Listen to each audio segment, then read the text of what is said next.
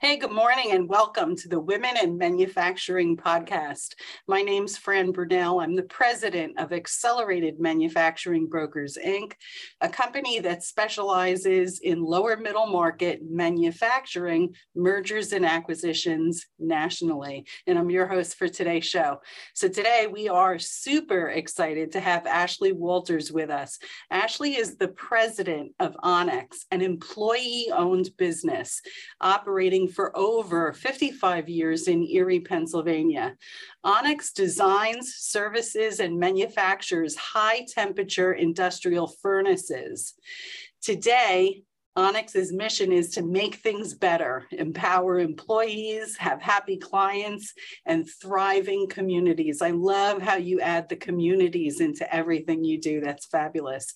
Ashley holds a BS in chemical engineering, and she's the author of Leading with Grit and Grace, a journey of organizational culture change, which we're going to talk a lot about today.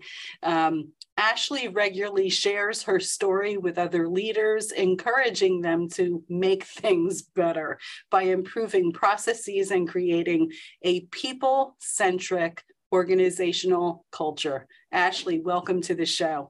Thanks so much, Fran. I'm excited to be here today. We're excited to have you here. So introduce the listening audience to Onyx. Tell us what you do and why you do it. Okay, so Onyx started, as you mentioned, more than 50 years ago here in Erie, Pennsylvania. Two gentlemen named Jack Gordon and Alex Moorhauser were the gentlemen that started the company, and we distributed refractory products at the time. But we've gone on to grow and expand in our markets, and now we're just truly a one-stop shop for your industrial furnace needs. We maintain them as well as build them. And we're just super excited to be playing a part in this revitalization of American manufacturing. Fabulous. So you, before you became the president of this company, you were the general manager, I think back in 2013. Yeah. Tell us what the company culture was like as you took over as GM. Yeah, so my father-in-law owned the company. He was the majority shareholder at the time, and he had put into place a CFO who had a very command and control leadership style. And I guess it's what we felt like the company needed at the time as we were growing, but it really got away from those family-centric values that we had as a company prior to that. And so in 2013, I found that command and control style just simply wasn't working for our family-owned company. And so I set out to make it a more people-centric culture. And I did that through using a lot of lean principles. Really had to get some of those conversations started again. In a command and control style, the alpha is telling everybody else every step to make, right? But I didn't know every step that people needed to be making. I didn't understand like the entire organization and everything that was going on in the background. So I had to have those conversations with people, even those difficult conversations, right? But I made them kind of easy. What I said was, what frustrates you or what takes up most of your time? And it was those conversations that started showing us where the waste in the system was. Yeah, you know, you want to know what works and what doesn't work. Ask the people doing it. Yes. Which is not the old style of manufacturing, right? The command and control thing. And what I find interesting in this conversation is you're connecting having a people-centric culture to lean manufacturing, which is very interesting. And I think old timers in the industry wouldn't connect the dots between those two things, but yet you do. Yeah, so once we start asking those questions, kind of if you've ever heard of 2-Second Lean by Paul Akers, his question is what bugs you? And his theory is that sometimes it's just a little thing that can be fixed in 2 seconds. But those kind of led us to like a deeper dive on what's going on. So once we got the teams talking, then we could get the teams together and get them talking even more. And we did that through value stream mapping. So sitting there with the entire team from start to finish in a process and really talking about what worked well and what didn't work well, got the cross collaboration started, because during that command and control season of our company, it was also very siloed. No department knew what any other department was doing. So not only did we have to repair that trust and rapport between leadership and the front lines, but we had to repair it between departments as well. Mm-hmm. So value stream mapping was a great way to do that. And then I always say lean is a journey. You're never done. So the next step that we took was really teaching problem solving skills. Okay, now we've ferreted out problems. Now the leadership team has helped us, fix the problems we've ferreted out. Now it's your turn. Now let's teach you how to solve problems so you can feel more in control of your own processes. Mm-hmm. And honestly, people love to solve problems, right? They want to have autonomy in their work. Yeah. And so as I grew as a leader, I realized that people weren't looking to me to solve all their problems. Sometimes they just wanted to tell me about it and kind of get it off their chest, but they wanted the opportunity to be able to solve it themselves. Mm. So circling back to the silo thing, because I think a lot of companies suffer from that. Did you find that in discovering that these silos of thought and work existed and they were not communicating with each other, is part of the reason for that people were afraid to share and communicate because they were protecting their position, that they were afraid that, they would be replaced? I think it was more of a fear of making mistakes. Okay. They were belittled and berated when they voiced an opinion or made a mistake, or if the sales numbers didn't come in like they were supposed to, or the margin numbers didn't come in like they were supposed to. So I think it was just hiding, right? It was. Now, not to say that there wasn't some. So as we did go through the change and the turnaround, there was definitely some of that. I'm not going to tell you what I'm doing because it's my job security. I'm not going to teach anybody else how to do it. But at the time, it was more a fear. So I talk about it like psychological safety. So I can't tell you to go out and experiment and be innovative and creative if when your experiment fails, which a lot of times they do, right? It's an experiment. Right. They're not usually successful, but we learn from them. But if I berate or belittle you when you're trying to do something new, if I'm not giving you that psychological safety, then you won't try anything. You'll do it once, you might do it twice, but you'll stop trying. So it's about creating a safe environment for people to experiment and grow and have ideas. Yeah, for sure. So I always tell everybody, I'm like, make mistakes. Just don't make the same mistake twice. Right. You have to learn from it, but it's okay. And we found when I started, we make precast shapes here for the steel industry. And we had a bunch of shapes that had been thrown away in a dumpster. And one of the leaders found them and they said, why are we throwing these away? And they said, well, they're cracking. And the people making them thought it was their fault that they were cracking. It turned out it was a material issue with one of our vendors. And we needed to go back to the vendor and say, hey, the material is cracking. Something's wrong in your process, help us figure this out. But instead they were just so fearful, they just hid it. But now what happens is when a mistake is made, they'll come straight to somebody and say, this happened. Will you please come with me to the floor and take a look at it with me? Let's work this out together. Let's figure it out. Let's not do this again. So it's just a whole 180 from hiding from us and to admitting to it and getting help right away. A much better results. For sure. It feels better too, right? You're not of course. Feeling like you're demoralized, right? You made a mistake hiding it. Yeah. So I love the idea too of teaching the staff how to think, how to critically think. And again, that is in such contrast to the old style of commands and control. Yeah. So speak a little, I just think that manufacturers nationally need to hear this message. So can you speak into, as you start to do this, bring lean principles, have a safe work environment where it's okay to make mistakes, but not the same one twice, to learn from it, and then to begin to teach people how to think critically. What has that done for your organization? So now it's just, I would tell you our culture is one of continuous improvement. And even our mission is just to make things better.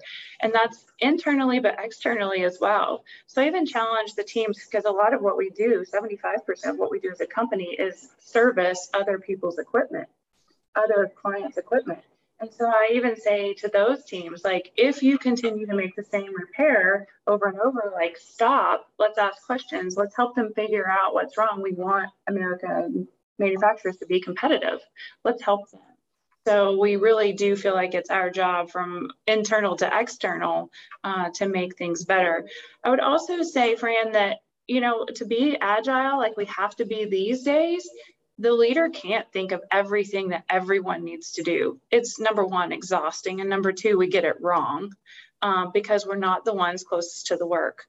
So if you just go to the people, my dad told me this, he was a back tender on a paper machine. And when I got my engineering degree, he said to me, Ashley, that's great, but you don't know much. And I thought, well, that's not very nice, you know, but he said, go to the people who are doing the work and ask them. They already have the solution to the problem you're trying to solve. I have used that my entire career, and it's so true. They already know the solution, but nobody's ever bothered to ask them. And they haven't bothered to voice it because it hasn't been well received, or they haven't been respected in their opinion. So it starts with leadership, though. It absolutely starts with the leadership team respecting the opinions and trusting the people that are closest to the work. And, you know, so what would you say to an old-time manufacturer who is listening to this and going, culture doesn't matter? Tell us, has it changed your bottom line? Oh, it has changed our bottom line for sure. And I can't tell you what one thing that we've done has changed it, but it's all the things that have changed the culture. And even, you know, going from that command and control to continuous improvement, we saw a change, but going from continuous improvement to employee owned, we saw a change too. So it's just everybody bringing their strengths to work every day and doing the absolute best that they can, that just rolls up into this really awesome company. Yeah. I tell you what, I love what you're saying. It makes a manufacturing company more valuable as well when it's time to retire, when it's time to sell. We sold something out in California, and they were an aerospace component manufacturer, and my client was second generation in the industry. And his dad used to make these parts like one-off, right? And so this husband and wife team were all about continual improvement and making that the complete culture. And so the people that worked for them continuously looked at, how are we making this, and how can we, to fulfill customer requirements, make more of them faster. And they would build these work holding devices where they could, you know, cut many at a time. And then they kept improving that. And they had such an amazing culture that everyone was involved every day and going, how can we do it better? This is fun. Like, it was a challenge and it was fun for them. And let me tell you what, they sold at a fabulous price because of that culture that they created. Yes. And it is fun to solve problems. Yeah. I mean, it keeps, even though your work can be routine each day, that solving problems pieces is what keeps it like fun and exciting, and you're doing something new and different. I would also say that in the companies that you're working with and working to sell, it can't all depend upon the owner, because that's a huge risk to the buyer, right? Oh, absolutely. But if the owner has instilled this like continuous improvement and the whole team's working together and others can participate in the process, if they're leading the process, but others are, you know, doing the work, that makes for a much healthier company too, and less risky for another buyer. Absolutely. Companies that are too dependent on the seller trade at lower multiples of cash flow because it's a risk to a buyer and to an acquisition lender. Yes. Yeah. So let's switch gears here for a second. Tell me about leading with grit and grace. So I always jokingly say I'm an engineer, and by trade, we don't normally write. Like, it's not something that we do well or very well understood, right? But during the middle of the pandemic, my marketing coordinator said to me, Ashley, you need to write your story for others that are out there. She said, you've led through an internal crisis, which was our turnaround, but now I'd led through COVID as well. And so I said, I don't write. And she said, but you do. I'd been doing some LinkedIn articles and then been getting some really good feedback, thinking differently.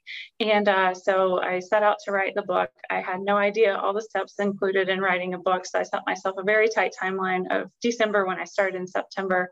But I did get it written. It was published on December 8th. And it's just all about... You did it in that time frame? I did. Wow, you go, girl. To be fair, it was COVID. We were all locked down. Like, you weren't traveling, the kids weren't playing sports. I mean, I had a little extra time in my day that I don't normally have. But it was actually really nice to just sit and think through what steps did I take to make this happen, and what things were successful and then what things weren't. Right? Because the things that aren't successful are just as important too, right? Set that goal, but if it's not going the way that you want, abandon it. Try again. But yeah, so it's been super well received. It's a really quick read, just a couple hours, and it's really just a playbook. And I find that people resonate with different nuggets of it. It's almost like you read the thing that you need in that moment in life. Yeah. So for manufacturers, this would tell the story of how you transitioned the culture of this company. Yes, it does. It gives it from start to finish, from command and control to being an ESOP, and kind of all the tools that we used in between. Fabulous. So I know that you're a believer in setting wildly important goals. Tell us about that. Yeah, so when we started the turnaround, we didn't have any performance reviews. And so that was one of the first things we implemented was, goal setting. And we did the traditional cascade, like set the goals at the top, cascade it through the whole organization. And about the time I got done writing goals for the whole organization, the world changed. And so it was just a frustrating process. And so as we came into 2018, my husband and I were purchasing the business from his father. And I was just like, I can't stand performance reviews. They are rear view looking. You're dinging people for mistakes or things that didn't get accomplished. But the world's changed since you wrote the goals a year ago. I said, it just doesn't make any sense to me. A waste of time. And as an engineer, I went through and actually calculated the cost to the company of doing the performance reviews and decided if there was an ROI on it. And I decided there wasn't. Okay. So I found this wildly important goal, and it really is just picking a priority. And so it talks about, like, priority was never meant to be pluralized. It is a priority, singular. And it really just picking that one goal for us for the year helped us just make good decisions. If we can only do this one thing better, this is the thing that we're going to do, and being very focused and intentional. And what I found was, yes, there's thousands of good ideas out there, but you've just got to pick the one that's really going to move the needle. And when you pick one and you get everybody focused against it, then you actually do move the needle. When you have hundreds of goals, you're not moving a needle. Nobody's focused. It's not intentional. So each year we've picked a wildly important goal since 2018, and it has calmed the organization down. And the wildly important goal doesn't change throughout the year, right? It remains wildly important. Whereas if you get too far into the weeds and you're trying to write that roadmap, the market conditions change on you, which changes. Yeah. So I've never heard that, like, just do one goal a year. That kind of contradicts a lot of what is out there in the business world. If you can share with us, not necessarily this year, but what was a past goal? Yeah, so 2018 started out with revenue growth. We just had to be focused on revenue. And 2019 was debt reduction. 2020 was succession planning. And this year was the customer experience, both internal and external. And what I found is we never lost sight of the revenue growth. we just got really good at it, right? Because it was the focus. And so then same thing with debt reduction. So we just continue to build on each of those, but by being focused and moving that needle on one, then we are able to build on the others and just continue. Very interesting. You know, you think about how many businesses fail within the first few years. And if they focused on the things and in the order that you just said, there would be a lot fewer of them failing, right? Yeah. So one of the years was, transitioning the company, and you're now an employee-owned company. So what led to that decision? How hard was it to do that? Speak into that a little bit, because I'm sure a lot of people would love to hear it. Yeah, so Drew and I were second generation family owners. We purchased the business from his father. And when we were purchasing the business, it is harder than one would think sometimes to transition between two generations in a family. And so there's plenty of methods out there, but none of them worked very well for what we were trying to do. So because it took us so long to make that transition and kind of find that path for us, Drew and I knew we wanted to be very thoughtful about our transition one day. Mm-hmm. And we have two boys, and, you know, third generation businesses, as you know, aren't usually wildly successful. They're only 13% successful. And so we wanted to be even more cautious about how we transitioned, just because this company was in this community long before Drew and I, and we wanted to make sure it was in this community long after Drew and I. And so we didn't want the employees to rely on our family solely. So when I was introduced to the concept of an ESOP, I thought this really speaks to what we were trying to do, right? We're continuously improving. We have problem solvers. These guys now can act like owners of a company because they know how to make the good, sound business decisions. And so we went ahead and made the transition to an ESOP just 2 short years after we had purchased the business. But an ESOP is a long-term transition plan. It's 10 years in the making in some cases. And so we knew that we wanted to reward the people that were coming to work every day and making this possible, and not to just be solely reliant on our family in the future. That was a true part of the community. Do you think, had you not gone through this process of changing the culture, do you think the transition to an ESOP would be as successful as it has been?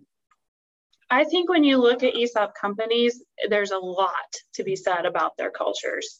And it's usually that they're very people-centric cultures. Mm-hmm. And they're, like I said, they're teaching people about the game of business. A lot of times we don't, as business owners, we don't share the financials. We don't tell people what the revenue is or how the costs are made up. We don't really educate them on the cost of a safety incident and workers' comp insurance. It's not things you talk about traditionally. But nor is it things they learn in college, in business school. No. It's amazing to me how you have people coming to you for employment with an MBA, and it's like, oh my gosh, what is this? The equivalent of what a high school education used to be, because they don't know the components of a financial statement. How did you get an MBA? Yeah, and we even relate it back to your household budget. Start really high with the business versus household budget, and just try to draw parallels for them. And when we're purchasing a new piece of capital equipment, there's a lot of people that think as employee owners they get a vote, but they don't. It's like you owning stock in Apple. Nobody calls to ask you if they're allowed to do this new R&D project, right? Mm-hmm. Same thing here. There's no vote. It's still the management team that's making those decisions. But what we are doing is we're sharing with them. Okay, we're going to spend $50,000 on this piece of machinery. It's a capital spend. It's not affecting your value as an employee owner, except that it will make your value as an employee owner greater when we can now do $500,000 worth of revenue with this same $50,000 piece of equipment, right? Yeah. And so just really tying that in for them and making sure they understand why the decision was made, and how you're growing the company, growing their value. Yeah. So, hey, we are starting to run out of time. I really wish we weren't. This has been an absolute delight. So if our listening audience wants to learn more about Onyx and your company's services, how should they best reach out to you? Yeah, so please jump out on the website. It's onyxinc.com, and there's a contact us page. So we'd love to hear from you. Ashley, thank you so much for being with us and sharing your insights on company culture. I know that manufacturers all over the nation need to hear this, and we appreciate your openness and transparency. Yeah, absolutely. Thanks so much for having me on. It's always fun to tell our story. A delight. Hey, so listen, if you're a woman in manufacturing or in an industry servicing the manufacturing community and you'd like to be on the show, please reach out to me. LinkedIn, Frances Brunel, or just call my office, 908-387-1000. I would also like to encourage our listening audience to visit whampodcast.com, where you can hear all of our shows and other shows brought to you by the Jacket Media Company. Thanks for listening and have a great day, everybody. This podcast is a part of the C-Suite Radio Network. For more top business podcasts, visit c-suiteradio.com.